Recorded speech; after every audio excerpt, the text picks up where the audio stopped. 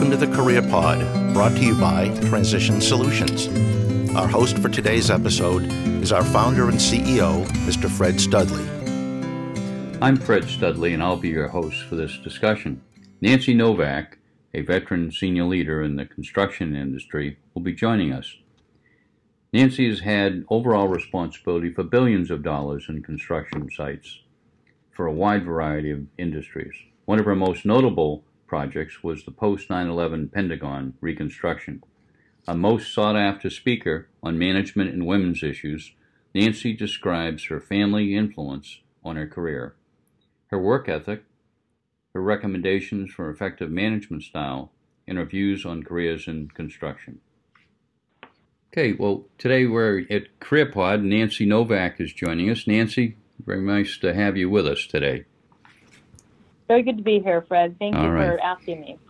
Now, Nancy, we'll be talking about your career in construction. You've had a parallel life in terms of, making presentations and being a sought-after speaker in a number of different venues. But let's start in the early years.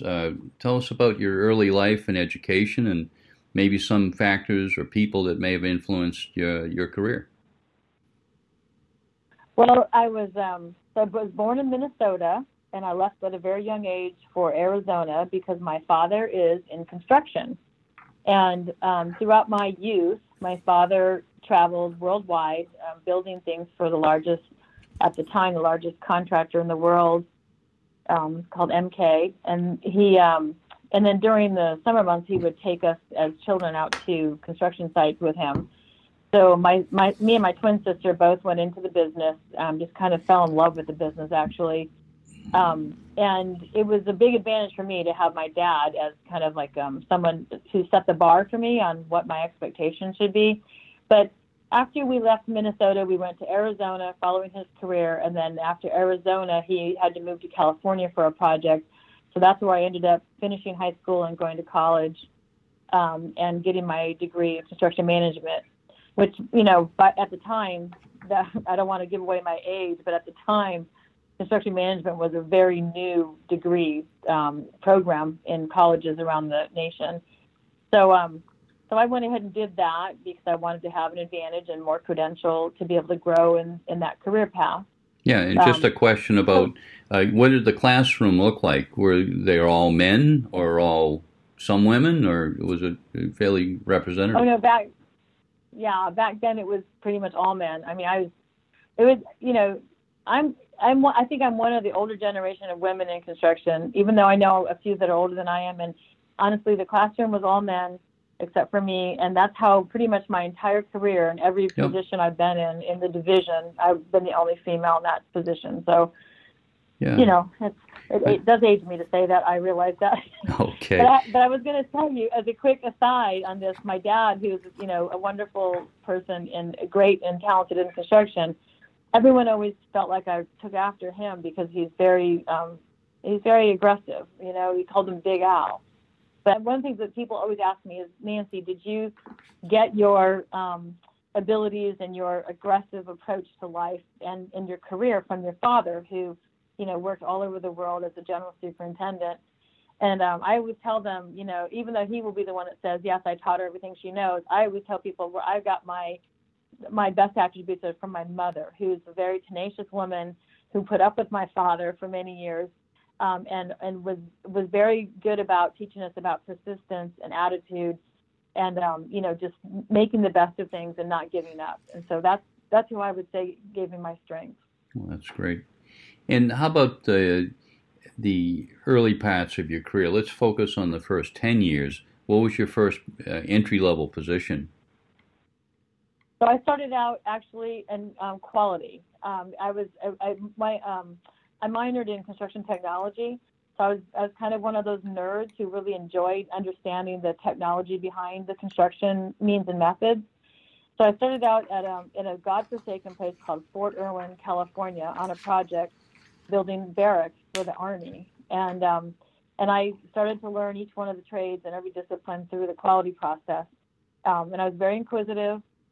And I would ask lots and lots of questions, from every one of the disciplines, so I could really understand, not just from a design standpoint, but from a execution standpoint, how the work went into place. Okay. So that was kind of I'd say the first 10 years of my career was a lot of military work. I bounced around in the high desert of California at different military installations, building things like hospitals and barracks and ammo bunkers, hangars, things like that. Okay. And if you updated that question, would you recommend others looking to getting into the construction field in terms of the types of environments you've worked in? Is quality a good entry-level position because you have the breadth of exposure, or since that time there are better feeder positions? Any comment on that? Well, so I would say, personally, I do think that going into quality first makes you a better supervisor and a better manager when it comes to, understanding scope. So I think it's when you want to really get into the nitty-gritty details about understanding what you're building, there's no better place to start than a quality position. However, on the downside, the quality positions aren't usually revered as much in our business as the risk-taking positions, so they're not usually compensated as well. So it's definitely what I would call a stepping stone. If you're looking for career advancement, it's a great place to start, but it has to be like one of those things that you're very conscious of making a stepping stone where you're trying to perfect your craft. In fact, I know some of the employees I've had that started out like in estimating or other areas that asked me if they could go back into the field as a quality rep with the intention of just knowing more about means and methods and how work goes in place so they can move back into their other, career path. Yeah, oftentimes organizations will have rotation programs, and sometimes formal, sometimes more informal. And I guess the field, I did a little research on you, and I guess the general field of construction, probably of necessity, is spending more time developing talent, whether it be male or female, through programs or exposure or whatever. I guess that is a change you probably have seen over your tenure.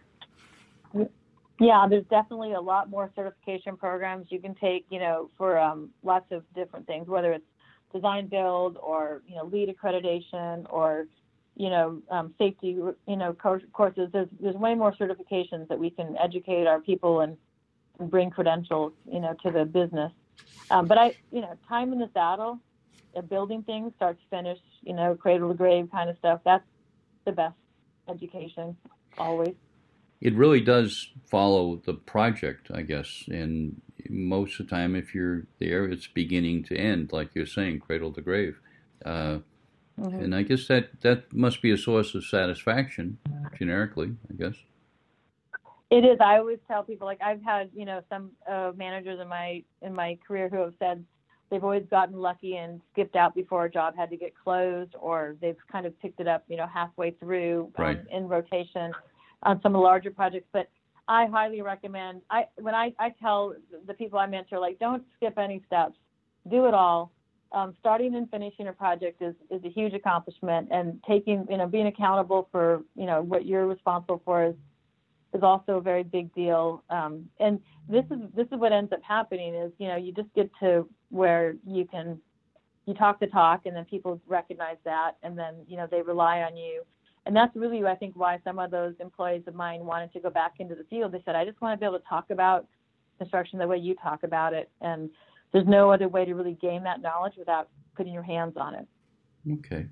Now, if we're going back and focusing on those first 10 years where you went up through quality, became a quality control manager, and, it was rewarding in that you had a lot of breadth of knowledge and probably learning every day. What were the frustrations in that early part of your career? So the biggest frustration was when superintendents didn't really understand what I was doing.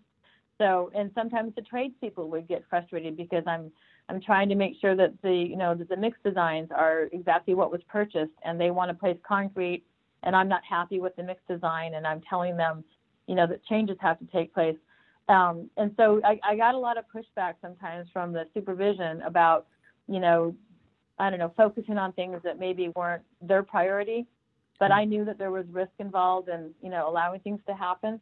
So there was a little bit of frustration there, and really just kind of that whole respect of, understanding that, just like everything, Fred, you have to look at production, and everybody wants to make money. And if you're having to slow things down to do things the proper quality or take, safety measures, then you're not necessarily going to be as profitable. But if you have to rework or tear stuff out, or, you lose your reputation, you lose morale on the job, you lose all kinds of money. So the price you pay for not, following the processes and really doing a good job is higher than what you pay for, instituting that.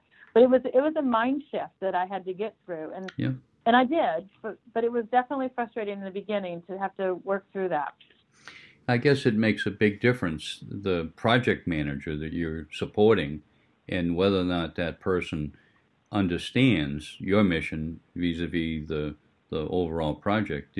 Were you fortunate that most of the project managers that ultimately you reported to got that and could have your back, so to speak? Well, the first PM I ever worked for was great, and he totally had my back. Not all of them were that way throughout the first parts of my career. It's funny because when I became a manager too, I was told by our corporate counsel that, I wrote some of the best contracts. And the reason for that is because I understood the scope better than most managers who had never, gone through those steps. So you can see the value like in hindsight, but I did get support from, the first manager I ever worked for. And then I think he became a vice president. So it was good to see that progression, because people started to figure out that this was very valuable. And I have to tell you, like later in my career when I was an officer, we had a huge corporate seminar all about the cost of quality and why it was so critical. And it was just music to my ears, because I was, after all of the beginning of my career, I was like, this is what I've been waiting for. So it was good. Well, I'm glad you got rewarded for that. Okay. Now, which leads into the whole subject of mentoring. Were you fortunate to have mentors in your early parts of your career? So I would say early in my career, probably not too many mentors, other than my dad, who was always testing me, because he wanted us to be the best. And so not too many early in my career. I would say that first manager I was mentioning to you when I was working at Camp Pendleton was one of the people I highly respect to this day, because he was always very generous about asking for your opinion and made you feel like your opinion mattered, and the knowledge you had was something that you could contribute to the success of the project with. So I always try to follow that kind of person. I've had a few superintendents who have told me, like, Nancy, the best thing about you is you always do what you say you're going to do. And I've always tried to live up to those kinds of things. And I look at those people as mentors. And then definitely later in my career, the CEO of our company was one of my mentors. And I have to say, Fred, it's kind of weird to have that level of person be your mentor. Right. However, we did anchor a district together. And since I was the only female officer for so many years, I think his support of my career and giving me the amount of work to run that was at risk kind of forced the situation to where he wanted to see me be successful, and that made him my mentor. But how did you take advantage in a positive way of a mentor? How did you work that? Well, it's so part of the way our mentorship from that level developed was. I was working on the West Coast, and I was pursuing a very large project that was very new to our company in the aerospace, and so very risky. And another individual that was a huge mentor in my career was the VP on the West Coast, who allowed me all the rope I needed to go pursue this. But what ended up happening when we were successful was the current CEO ended up what we call landing the district in this area, and we had to work very closely in order to build that district together. And the project that I was in charge of was kind of the bread and butter, to get us started and keep everybody fed to grow that district. So that so that was great because it got us to where we had to work closely, and my success was his success and vice versa. But I have to say, like, just over time, we became friends and we got to know each other personally. And I'll never forget the day he gave me some of the best advice.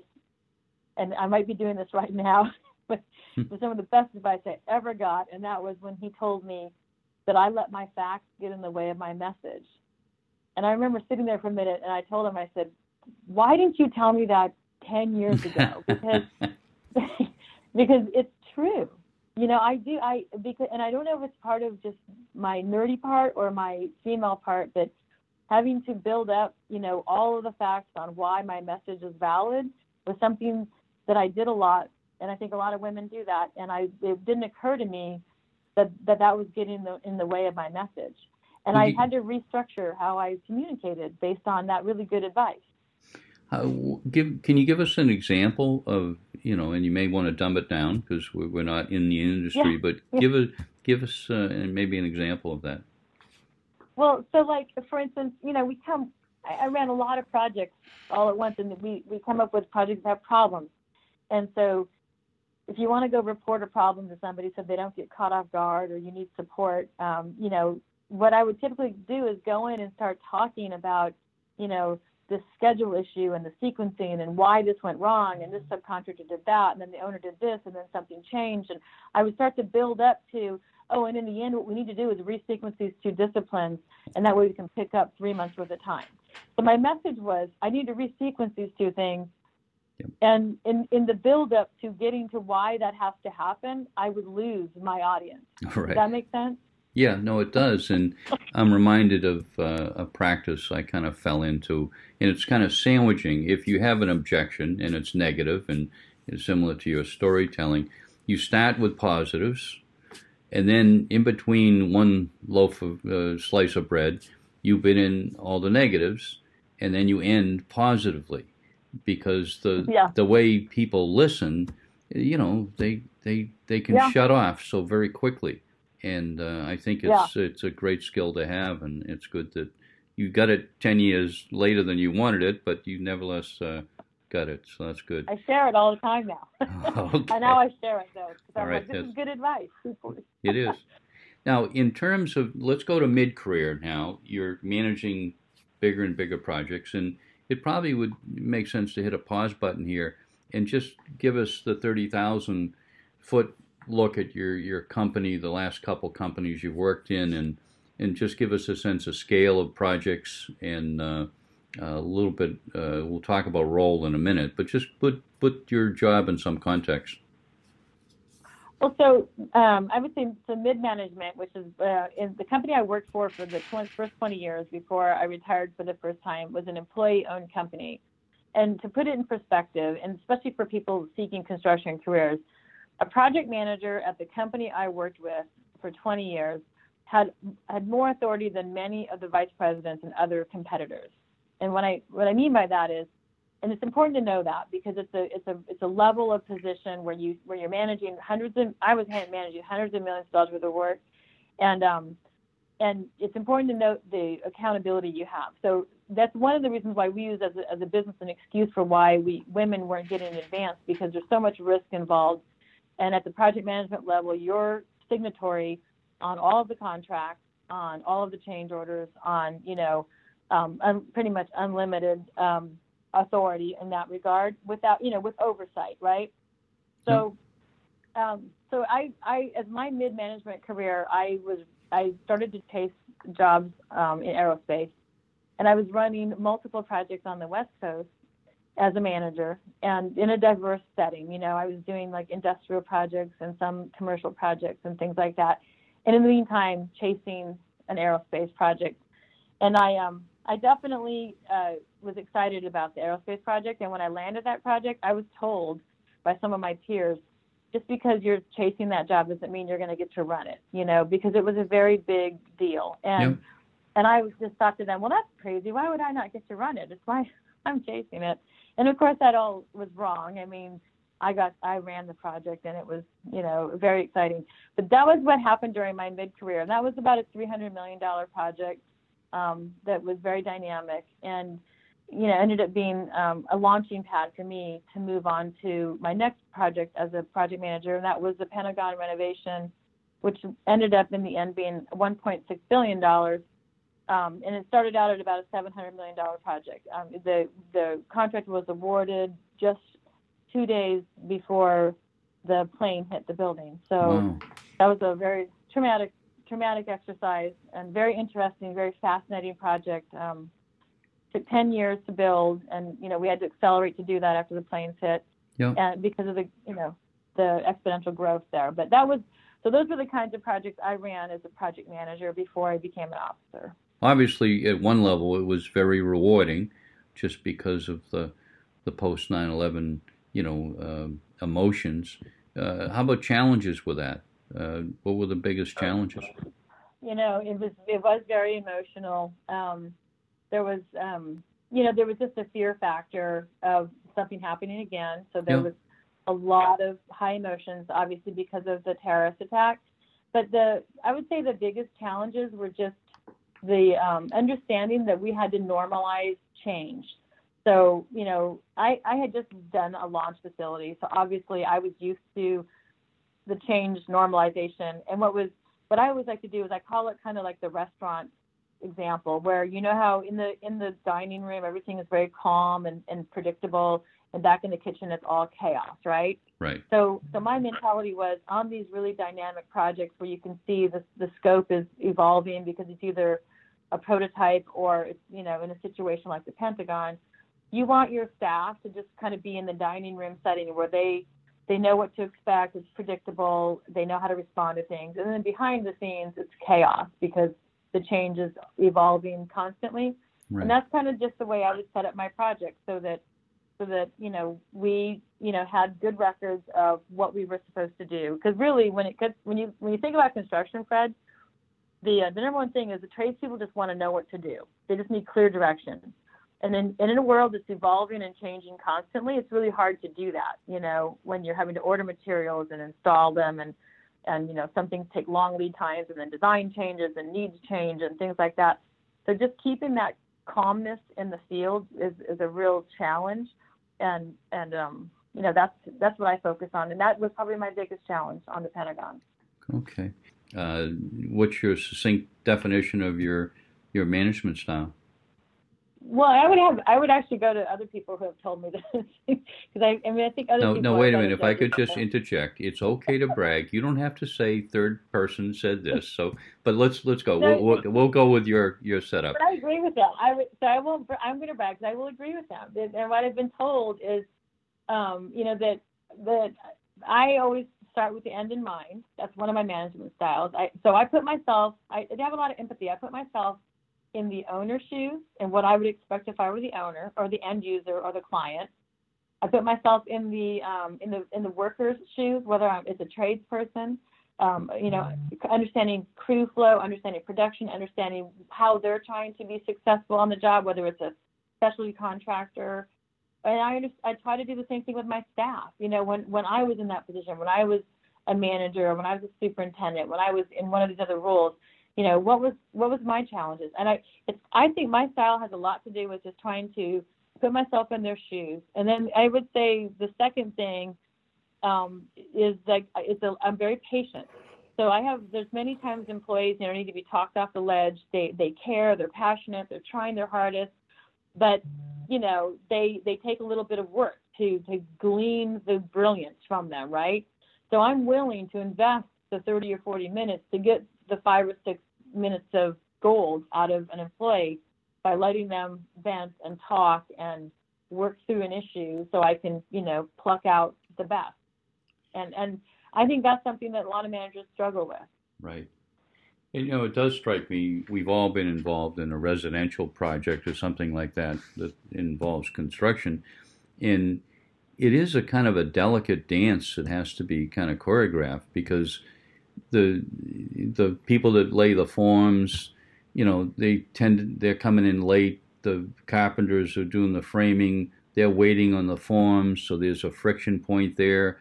The finished carpenters, the plumbers, and they're not all in perfect harmony. They're all kind of going sideways oftentimes. I see you. I suspect you see that on a much bigger scale. I see it on a very large scale, but it's all the variables.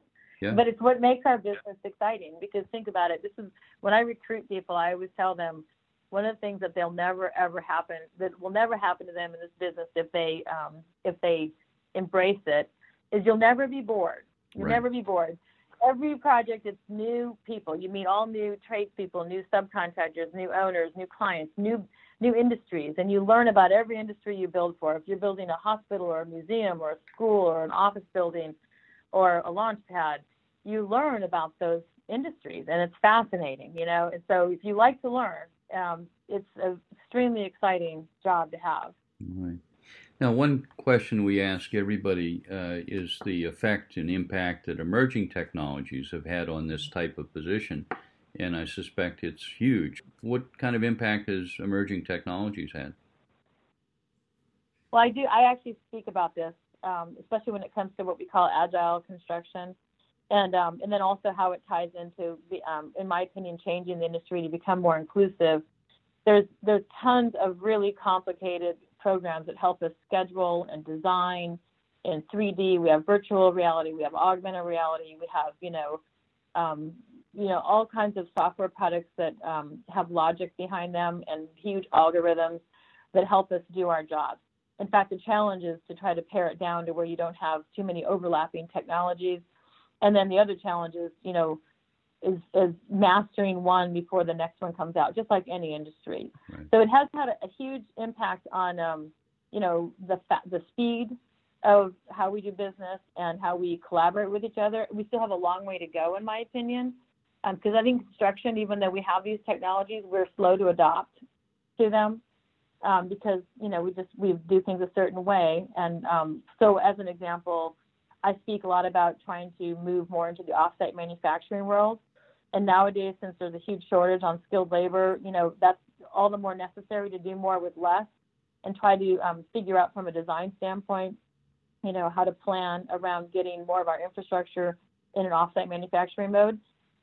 Just think about that. If we could do that, not only is it safer and the quality can be well enhanced, but it's also faster and you can be more inclusive. At an offsite manufacturing plant, you can put a daycare.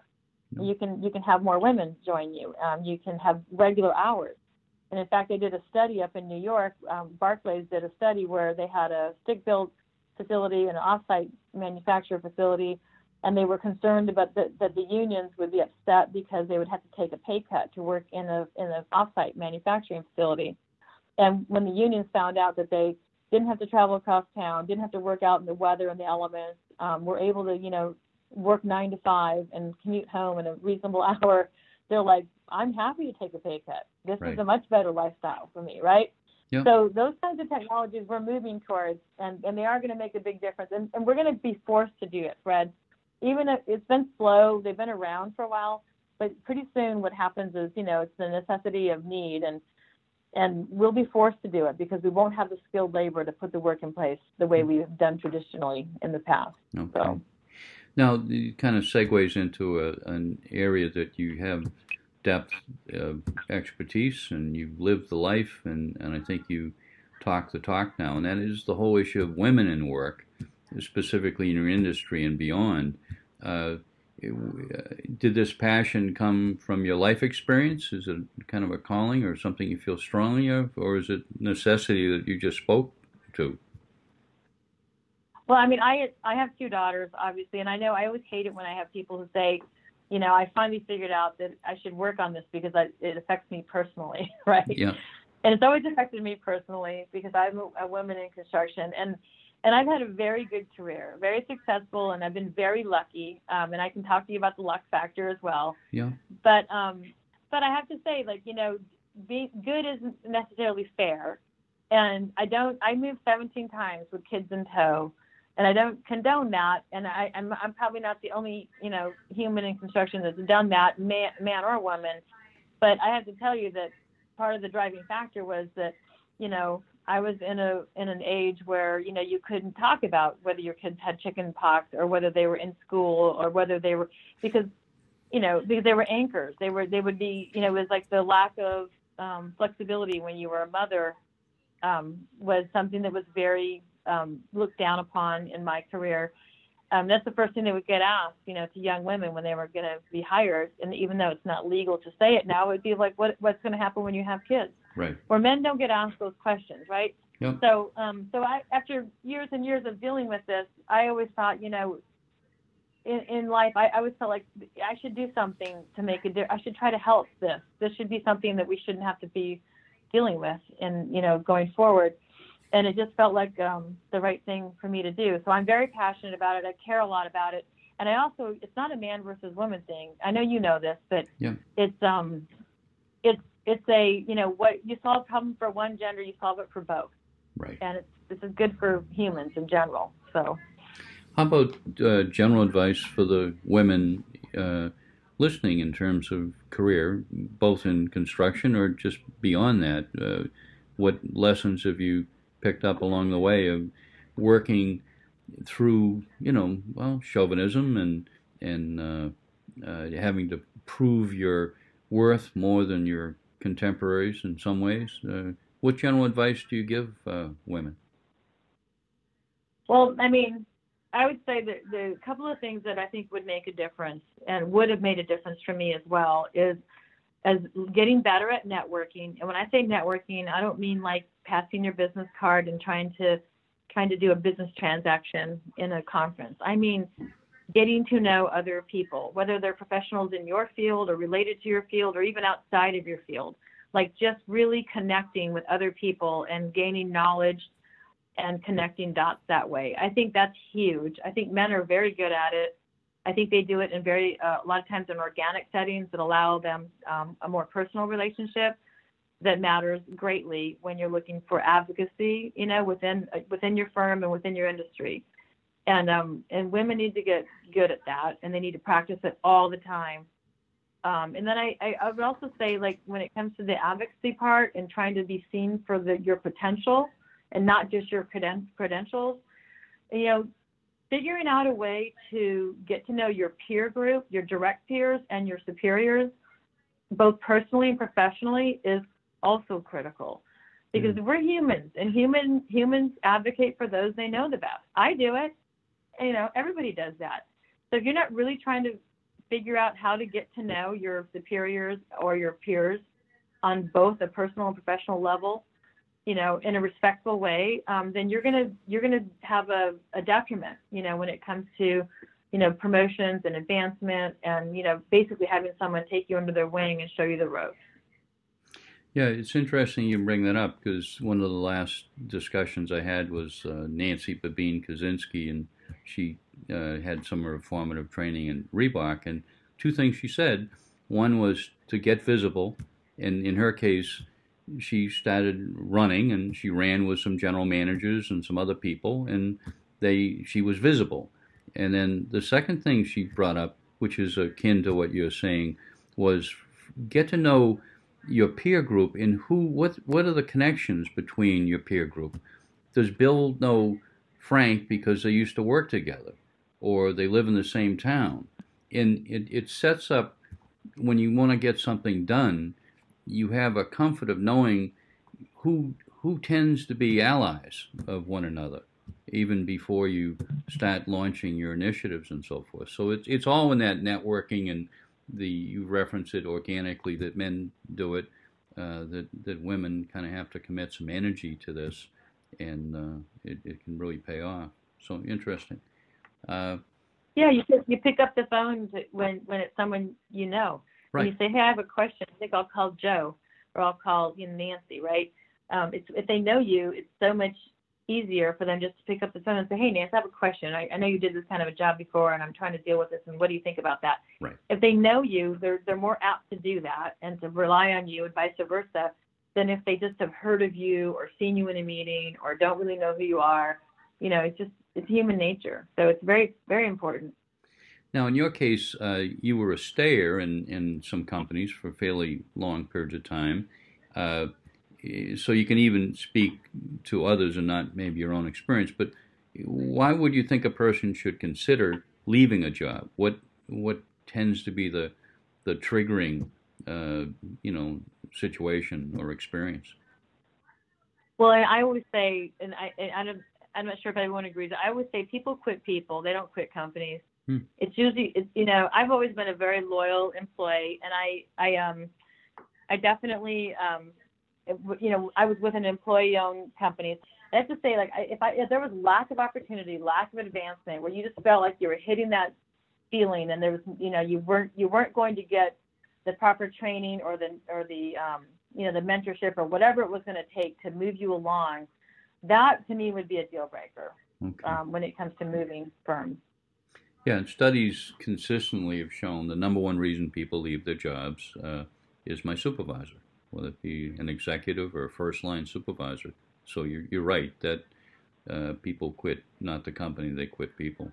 So looking at the issue of luck and bad luck, and you've had some good luck. Any particular piece of good luck, either a person you met, or a project that made your career, or something you didn't do that was good luck? Well, so I used to say, like, I've been so fortunate that I've gotten to do the biggest, baddest, coolest, jobs in the country. I just have done some of the most exciting things. I've met the neatest owners, whether it's Lockheed or Smithsonian or the government, and all these really amazing projects, right? And then all the cool people associated with them. So I've always felt very fortunate that I've had that kind of exposure. And what I've been told after I mentioned how great that is that they're like, Nancy, you're the one who got up at 4:30 in the morning and drove out to BF nowhere in the high desert to go do the work that you did, and you're the one who pushed really hard to go chase the launch facilities against, a lot of resistance within the company, including, some senior people who thought you were crazy. And, you're the one who really pushed those envelopes. So yeah, you're, lucky is one thing, but, really, being that person who wants to make that difference, or like in my opinion, or my own position was a job chaser. I call it a job chaser. Like, I really want to go build this. I really want to go build that. I'm very interested in these kinds of things. And just kind of taking that initiative adds to that success, right? Yeah. So, yeah, and I would say when it honestly, Fred, I can't think of just a situation where I just fell into the lucky bucket. I mean, there's been, other than the perfect storm of good times and bad times that everybody got to experience, right? For the most part, I think I took charge of my own direction. Good. I think, again, for some of the listeners, especially the younger listeners, it's almost a gold standard of just the value of hard work and getting there early, staying late. When you run out of work, ask for more work. And as you get further in a career, it takes different shape. But by then, your reputation has been built.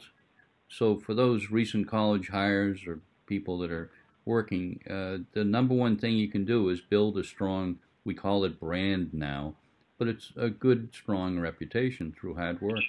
So, and I would add to that, a great attitude. Like, nobody wants a whiner, right? Even in the heat of the day, or the mucky rain, or whatever it is, just being the person that's got that smile and has the energy. Everybody wants to be around that person, and it's good to have that attitude. I used to have 2 signs on my desk, and they were the things that my mother taught me, and it was persistence and attitude are omnipotent. They can overcome anything. So those 2 things, in my opinion, are super important for any young person in a career, even when times are good, which right now, they're pretty good for young people, but it's still very relevant. Well, that's good. That's good advice. If you hadn't gone into construction, and I think if it hadn't been construction, what do you think it might have been? I've never had anyone ask me that question. My mom was a nurse, and I never would have been able to do that. And the sight of blood, and that whole thing, right? Okay. Yeah, and I'm not artistic. The best thing I do with my creativity is write really cool contracts. So I would have to say, I've never ever thought of doing anything besides being in construction, and that definitely, I have to give my dad credit for that, because he's the one who introduced me to it. And this is another thing I guess I should say. like I retired, I retired back in 2010, and I took 4 years off, and then I serendipitously got handed a national VP position with a global firm because I ran into them during a procurement while I was retired, and then again while I was skiing. And I remember telling them, like, they said, you're not going to stay retired forever, are you? You're still quite young. And I was like, well, I want to go back in the business, but I really didn't want to run work because running work takes all of my time, but I only know how to do one thing. So to your point about what else would I have done, I really only know how to make money one way, and it's building. And so I have this skill set, and I don't know what else to do, right? I just don't. Well, let me ask a question. I think most listeners are riveted by this discussion. Anyway, have you ever torn anything down? Oh yeah. Okay, I've used black charges and demo. Okay, yeah. So you've done demo. So it isn't just solely building. You've had a wrecking ball occasionally. So, and did you? Yeah. Did you set off the charge that blew up something? Did you hit the plunger? We set up a charge that we did. We took the MST, which is the mobile service tower, and the umbilical tower down at LT41 at Cape Canaveral, and we had a charitable event where we had a child got to go push the charge to blow the towers down. It's very exciting. Which is another thing I love about our business is you get to be involved with the community. You get to do things that locals, that matter to them, and that kind of adds, I think, to the enjoyment of the job. On a 10-point scale, how would you rate your career? I mean, since I'm very limited in my own little world of what I know how to do, I would put my career up there by a 10 when it comes to just satisfaction and and being successful. Although I do think that if I had more, more information about gender equality, the term success or the measurement of success might have been different. Yeah.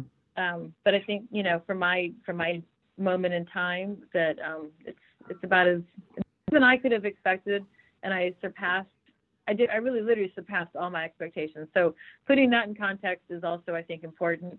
Where many of the men I worked with didn't pass their expectations, I felt like I blew by mine, and we were at the same level. So I felt like, well, I was not born with the same expectations. So there's that too. Yeah, that's true.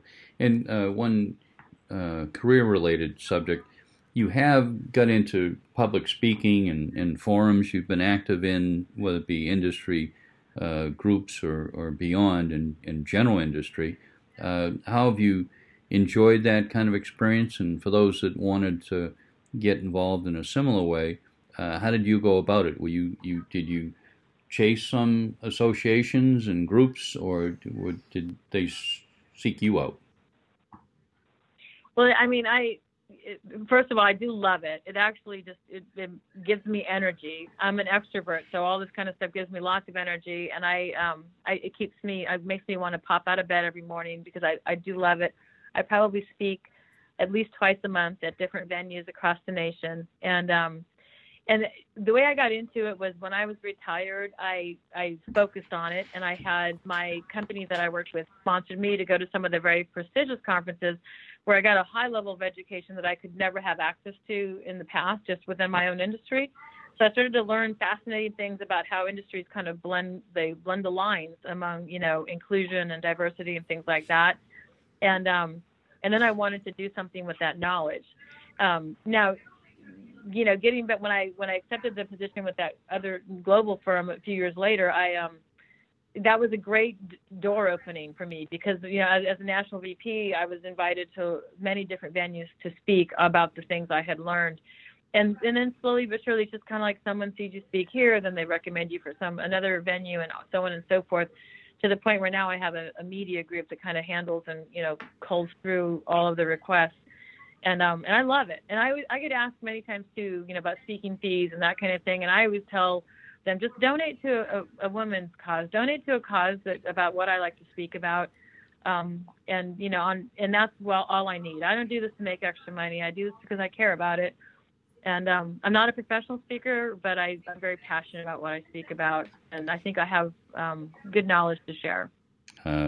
Lastly, any interesting, funny, exciting story about the workplace or your life experience that you'd like to share? Oh, gosh. I probably have a lot of embarrassing and interesting stories that I could share. There's 4 girls in our family. I have a younger sister, a twin sister, and an older sister. And I always like to tell the story about how, we were raised by my parents with my dad, who's a semi-pro football player, a Marine Corps sergeant, and, hunted and fished every day of his life. So when people always ask me, how did you get into this man's world? I'm like, well, there's that. There's that man who, took us ice fishing when we were 2 years old, kind of a thing. And the one thing that most people don't know is that I played the trumpet. So there's my thing. School. It was high school. It was a jazz band and marching band. And so we definitely, all the old 80s songs, that's Chicago and that type of thing. Oh, that's very serious. All right. Well, thank you very much, Nancy, for sharing your trumpet story and all these other stories, because, well, your knowledge and your passion certainly came through in this discussion. So I'm sure the listeners are going to really enjoy it. So thank you, Nancy Novak. My pleasure. All right. My pleasure. Bye now. We'll talk to you soon. Bye-bye. Okay.